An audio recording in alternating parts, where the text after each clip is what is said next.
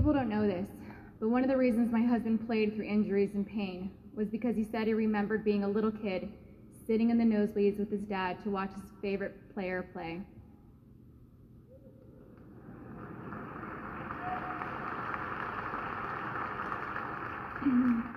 He could recall the car ride, the combos, and the excitement of being lucky enough to have a seat in the arena.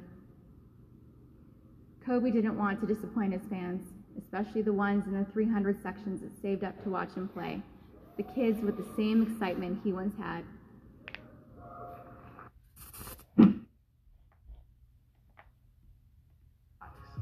Spin out lobs, but also handle it in a transition. Now we're playing positionless basketball.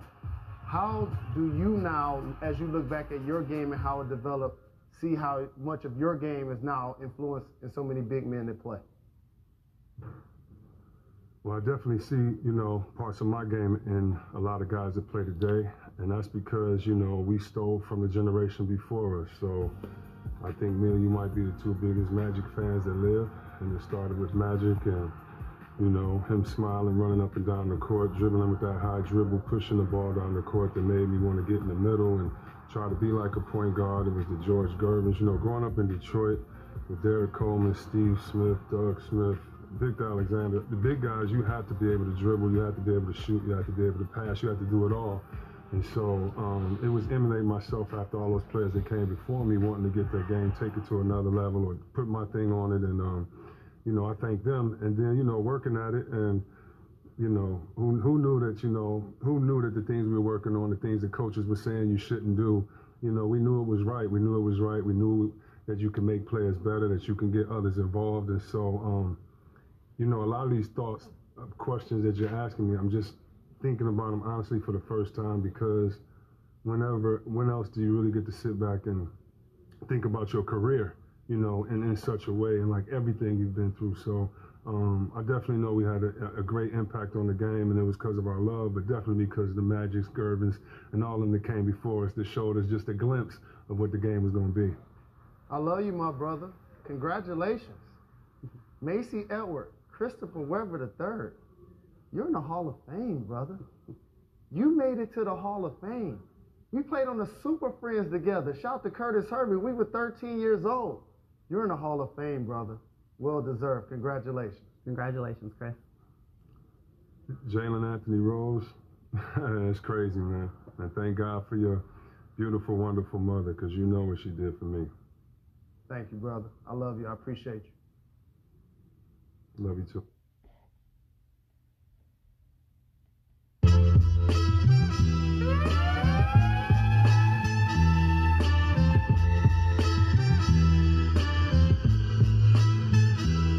United States in fear. London knows I'm a phantom, South Korea knows I'm here. Posted planet without exception. Rise to your feet for this rarity. Nas a Dilla beat, the fly soliloquy. It's a real nigga talking. This don't happen too often, take precaution. Lies and frauds got you exhausted. You've been accosted. Who told you I lost it? I just put it down for a second. Damn, Kenny King lounge for a second. Kick his hooves up. Grow stubble on the face for once without a smooth cut. Grow a little gut. Can't even enjoy the fruit of my labor before they call me Luke and hand me my lifesaver. The rule is back. You can tell by the trumpets. Prince of Wales send me tea, biscuits, crumpets. Jury costs more than a car. Car costs 200. Get out your chair. The season of Nasir. Da, da, da. The season. This is the season. The season.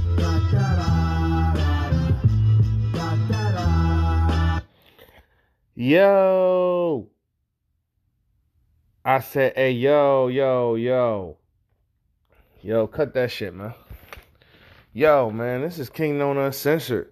Fresh off that J. Cole hype. Y'all already know what time it is, man. Y'all see the motherfucking numbers, nigga. Keep putting them numbers up, though. I appreciate y'all. Man, before we get into anything, oh, yeah, this episode is called Hall of Fame. Man, if y'all caught that last excerpt, boy, y'all don't know how important that was. I don't think y'all understand. Jalen Rose and Chris Webber have been on the outs for about 10 to 15 years. I don't know the exact amount of years, but we're not really going to focus on that. Just the fact that Jalen Rose and Chris Webber, the whole world got to see those two. I'm not going to say that they patched everything up, but them reuniting on television, showing love and shit like that for Chris Webber's selection in the Hall of Fame got to be the realest shit I seen all week. But yeah, that was very touching. You know, two young kids from Detroit coming into the game, retiring from the game. Man, and then to be on TV for the same network, even though Chris Webber no longer works there and now is an official Hall of Famer. It's just good to see that two guys from where I'm from on TV doing some real nigga things. So shout out to Jalen and Chris. But let's get into the 2020 Hall of Fame class. Let's go. All right. Now that fucking introduction is over. Yes, Lord. The class of 2020 Hall of Fame ceremony was finally held last Saturday. And let me tell you something, man. Just hearing all these wonderful stories about all these people was lit. Now, I'm going to talk about the notables because we're trying to squeeze a lot of time into this, okay? Obviously, we all know that Kobe Bryant was in this Hall of Fame class. It's not even a question of what Kobe Bryant's legacy means to me and to the rest of the world. And it was just very sad to see that, you know, he wasn't alive to deliver this speech. But Vanessa Bryant did a very good job representing her husband. Tamika Catchings, man, all I can remember Catch doing was scoring at will, handling the ball, running the offense, finishing at the basket. I have never heard Tamika Catchings ever speak. I didn't know that she had a speech impediment. I didn't know that she had hearing issues. Just hearing the story about that. And then her and Kobe grew up in Italy together. Didn't know that. So I learned a lot of shit from her speech, her upbringing, and that shit was just super real to me. Tim Duncan. Man, Tim Duncan is one of the 10 best players to ever pick up a ball, man. I swear. A lot of people sleep on Tim Duncan because he wasn't he didn't pack the bravado of a superstar. He packed the bravado of a leader. For him to win 5 out of 6 championships and for him to still be putting up numbers and stuff like that and not even having such a glamorizing game showed the true pro that he really was. Even though as a basketball player, I couldn't fucking stand him. I hated the Spurs. I hated the Twin Towers. Fuck them niggas. They rivaled the Pistons and Kobe Bryant. But I'm not saying fuck you, Tim Duncan, but I'm saying fuck you, Tim Duncan. But you definitely deserve to be a Hall of Famer. So shout out to him. Kevin Garnett, KG the Don, the most passionate basketball player I ever got to see. The most intensity out of a basketball player that I've ever fucking seen. The way that this nigga, and then not to mention he had skills as well, from the post to the mid-range game to the suffocating defense and his elite level trash talking. Kevin Garnett spoke about his upbringing in South Carolina and moving to Chicago. And from coming out of high school straight into the pros, we got 2 high school niggas straight into the pros, and Kobe and Kevin Garnett. Shout out to KG. And then last but not least, I mean, I don't know none of these other people.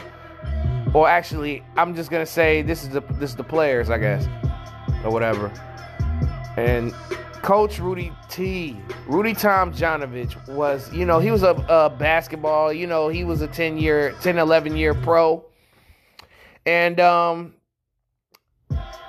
what I didn't know was he grew up in Hamtramck, the damn Trammick, Michigan. Fresh up off that 7-5. From the 7-5 to the fucking Hall of Fame. And then also, not to mention that he was a hell of a coach. He had coached Kobe Bryant and Hakeem Olajuwon and took the most difficult road to the NBA Finals ever and won the NBA title as a 6 seed. With Hakeem and Clyde Drexler, Vernon Maxwell and those niggas, man. Shout out to Rudy T. Then Mike Breen,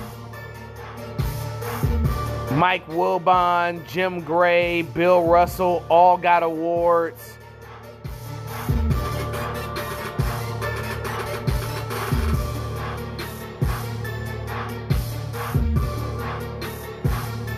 But anyway, the 2021 Hall of Fame class was selected today. And we got some big surprises. Uncle P, Paul Pierce, bitches and Paul and bitches. Paul and the horse got into the Hall of Fame. Paul and the weed, the drink, the liquor, and the hoes got into the motherfucking Hall of Fame. Hey, man, a lot of people disrespected Paul Pierce. He may not be a top 50 player, but he's definitely a Hall of Famer. Hands down, it's not up for discussion at this point. I mean, Paul Pierce did carry those sorry-ass Celtics teams with him and Antoine Walker to the playoffs almost every other year. And then once he got the team that he deserved, he showed up. I mean, this man, him and LeBron would go back and forth.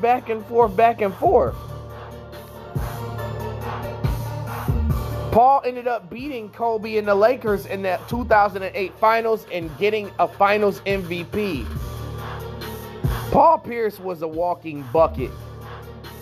He had post game, mid-range game, three-point game, ball handling. He wasn't the most athletic freak, but the nigga gets it done.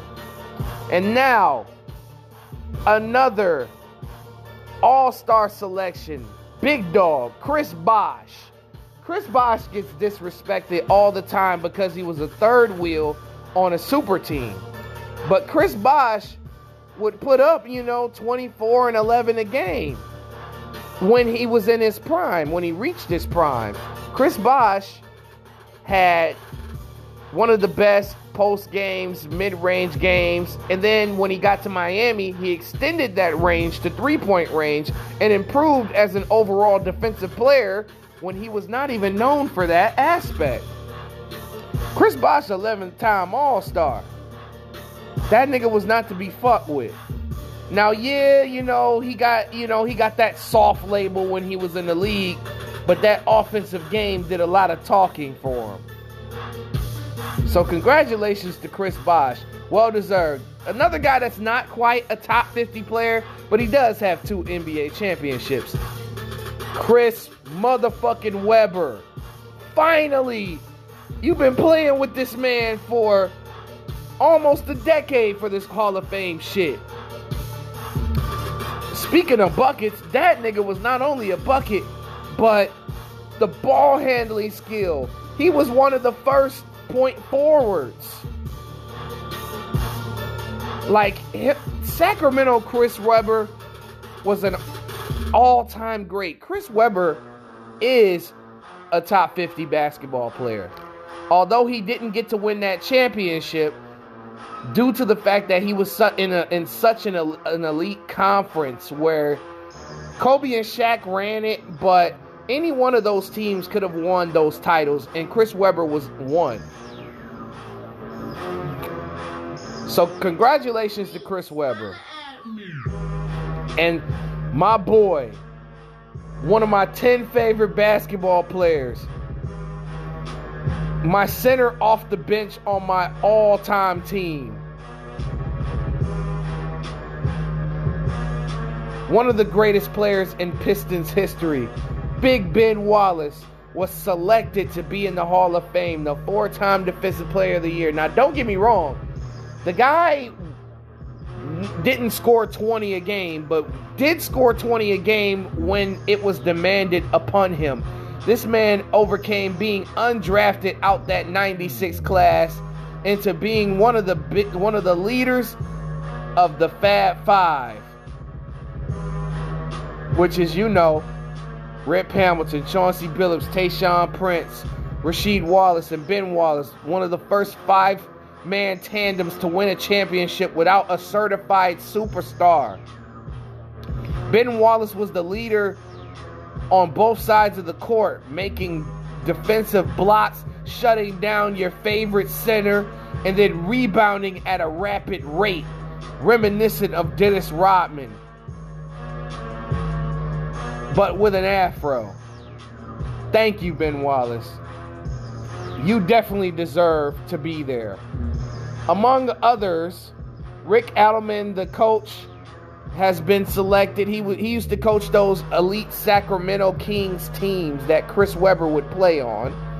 Bill Russell, as a coach, is getting the Hall of Fame jacket, as he won 2 championships as a coach and was the first black NBA head coach in the league. And another notable underrated player, Bobby Dandridge, finally is in the Hall of Fame. In his era, Bobby Dandridge was a bucket. And he was another guy that could finish well at the rim and could shoot that mid-range. Last but not least, Tony Kukoc, selected by the International Committee. Left-hand game, NBA champion. I think he's a 3-time NBA champion. He had unlimited range. I used to love Tony Kukoc, especially on video games. Like, I would used to pop that 3.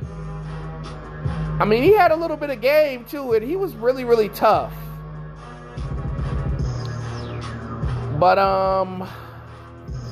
let's move on to the play. Oh, actually, you know what? Before we get to the playing games being decided or whatever, Russell Westbrook has had his 4th triple-double season. This is the 4th season that he has averaged a triple-double. Give that man some love. I know he's on a 10th seed in the weak-ass East, but 4 triple-double seasons is incredible. Stephen Curry wins the scoring title for, I believe, the 2nd time. I could be wrong. But Steph Curry has done wonderful things. He's definitely a top 3 MVP candidate at 3. No disrespect. But I still believe that Joel Embiid is the MVP. I don't care how many games he missed. And last but not least, Kyrie finishes with a 50-40-90 season. Shout out to Kyrie Irving. That means 50% from the field, 40% from 3, and 90% from the free throw line for those that don't know. But yes, the play-in games have been decided. And I'm going to give my predictions right now. Now, this is a scary situation in the Western Conference, but we're going to get to that East. All right. So we got Boston Celtics and the Washington Wizards. Whoever wins this game is going to win the 7th seed.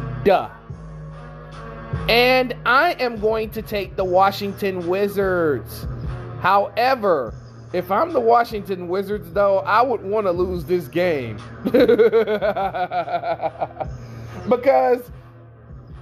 But I think Washington is going to win, personally. Because I believe that Boston Celtics are on a downslide, and I think that the Washington Wizards are trending upward. Boston Celtics, all you have to do really is double team Jason Tatum. Jaylen Brown is out for the season.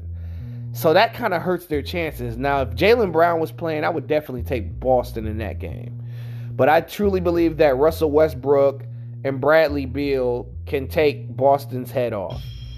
And that would move them up to 7. Reasons why I said that they should lose this game is, look at the opponent that they have to play. They have to play the Brooklyn Nets.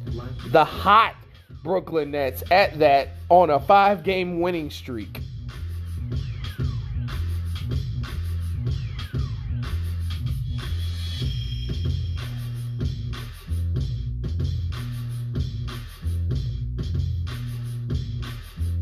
Think about that. I mean, but whatever. Okay, so then Indiana Pacers would play the Charlotte Hornets, and I am taking the Charlotte Hornets in a very close game. I'm surprised that the Charlotte Hornets slipped all the way down to 10 like that, because they were on a 5-game losing streak. I was just like, what? But I do believe LaMelo Ball and company will beat the Indiana Pacers to square off against the Boston Celtics in the final game, in the battle for 8th. And in that game, I would take the Charlotte Hornets. I truly believe that the Hornets can pull this off, even though I think Jason Tatum is going to have a 50-point game in that game. But I do believe it'll come down to a last shot. So, in conclusion, I would have the Washington Wizards at the 7 seed, and they'll play the Brooklyn Nets, and then the Charlotte Hornets at the 8 seed, and they would play the Philadelphia 76ers. Now, let's move on to the West. Now, the Los Angeles Lakers are playing the Golden State Warriors, and who wouldn't love seeing Steph play LeBron? I surely do. However, I am afraid that Golden State might not have enough to win this game, in my personal opinion. I am going to take the Los Angeles Lakers in this game, and for them to take sole control of the 7th seed. I believe that the Lakers have too much hype on the Golden State Warriors, despite me thinking that Steph is going to have a world-class game. But at the same time, I truly believe that Andrew Wiggins and Kelly Oubre, if he's playing, Draymond Green and those guys would have to really show up to on a major level. But I don't think they have enough for Los Angeles, especially if AD is healthy. I heard LeBron James got hurt tonight. If that injury is serious, I think they could beat Golden State without LeBron. That's just my personal thoughts. Anyway, Memphis versus San Antonio. I got the Memphis Grizzlies. It's not even a question. Ja Morant's going to have a breakout game. I think that the Memphis Grizzlies are too complete for San Antonio to muster. I mean, they have been 2-8 in their last 10 games. And I feel like San Antonio is going to blow that game. They probably might get blown out. Which leaves Memphis versus Golden State for the 8th seed, and I'm taking Golden State in that game because of how they beat them today. They would have to play another game. But this time, I believe that game's going to go to overtime, and I think Steph Curry's just going to be too much. And I do believe that the seeds as it stand, the Lakers would play the Suns, and the Warriors would play the Jazz. Nicki Minaj gets smart. You want to know why her re-releasing Beam Me Up Scotty, the classic mixtape from 2009, was a smart move? I think that some people had to be reminded of of a hungrier Nicki. Because I felt like once she blew up as a star, she lost her hunger in a sense. Now, she would have moments. Nicki has a career of moments, not necessarily any classic artwork. She would have a lot of moments. She would break a lot of records, sell a lot of records, and make some incredible music, but she never made incredible albums. she would try to shove a bunch of bullshit attempts at different styles of music on us when all she really has to do is rap. But at the same time, I get it. You're trying to express different sides of you. But not everybody wants to hear that bullshit. But Beam Me Up Scotty is a certified banger. And there were new songs added to the project. One in particular being Seeing Green. The whole fucking Young Junkie fans, yes, I said Young Junkie, they were hyping this up as if this is like the biggest collaboration of the year. On paper it is, but it's a pretty good song, but it's not what everyone hyped it up to be. Lil Wayne, though. Lil Wayne went crazy on that record, boy. Lil Wayne was a problem. I mean, she added Chirac, which is one of my favorite Nicki songs. Nicki Minaj killed that Chirac shit. Then she had something called Crocodile Teeth or some shit remix. I don't know if that was the one that was added. Hold on. Let me double check that just to make sure. I'm not 100% sure on that. Hold on. Yeah, I think, that was an add-in. Then she had a song called Fractions that was whack as fuck. Boss Ass Bitch Remix. I thought Boss Ass Bitch Remix was on the original one, but I guess I was wrong. But Seeing Green is definitely the best track out of the 5. But it is not what people are hyping this up to be. That Drake verse was solid. Nicki's verse was okay. But it wasn't like, it wasn't better than Truffle Butter. You know what I'm saying? Truffle Butter was that shit. That was something to hype up. This shit was cool though. The beat was crazy. The beat was nuts. I gotta give it some credit there. But Nicki was very fucking smart to release to re-release this mixtape and put it on streaming services, because she's about to cop a bag from this. Although Nicki has never made a classic album in my book, she knows how to get that dollar bill. So shout out to Nicki Minaj though. J. Cole, Magnum Opus. I didn't know that song. I ain't know that joint. Amari was about a little kid that got murdered. Never knew. And let me tell y'all something about J. Cole. It's gonna be hard to beat this album for album of the year. It's gonna be hard to dethrone J. Cole as an MVP candidate. I can't wait to see those first week sales of J. Cole's album. I know it's gonna be 500,000 or more. But I'm gonna get the fuck out of here. I've been talking way too much. This is Kingknown Uncensored, Hall of Fame, and I'm out of here.